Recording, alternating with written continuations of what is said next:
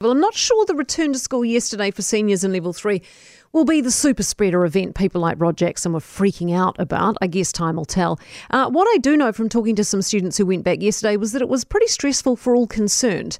I'm not sure what's more stressful at this point, 10 weeks learning at home online or heading back into school after so long at home.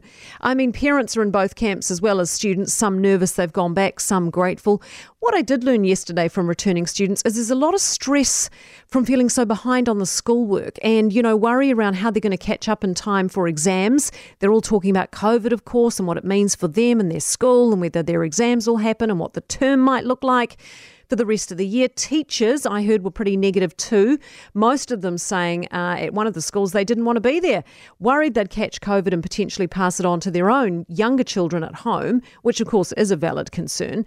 And students, while happy to be back with their friends, were of course finding the social distancing a bit tough. And by tough, I mean non-existent. Masks, and here's the theory versus reality, though mandatory, were pretty hard to keep on all day. It was so muggy and humid in Auckland yesterday. Most of them found it too hard and hot to breathe, so masks were off a lot.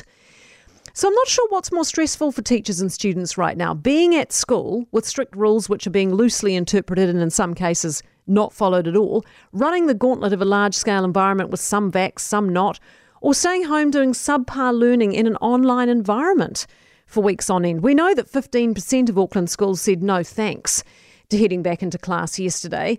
It is a tough call and one the government's surely making about now on the year 1 to 10s. We're expecting that announcement potentially today, meant to be today. We hope it's today. Tough call though, because the longer they leave it, the less likely I think it is anyone will get back of the younger students. But based on the concerns so far around the seniors going back, I can only imagine even stronger reactions are on the cards when it's the turn of juniors.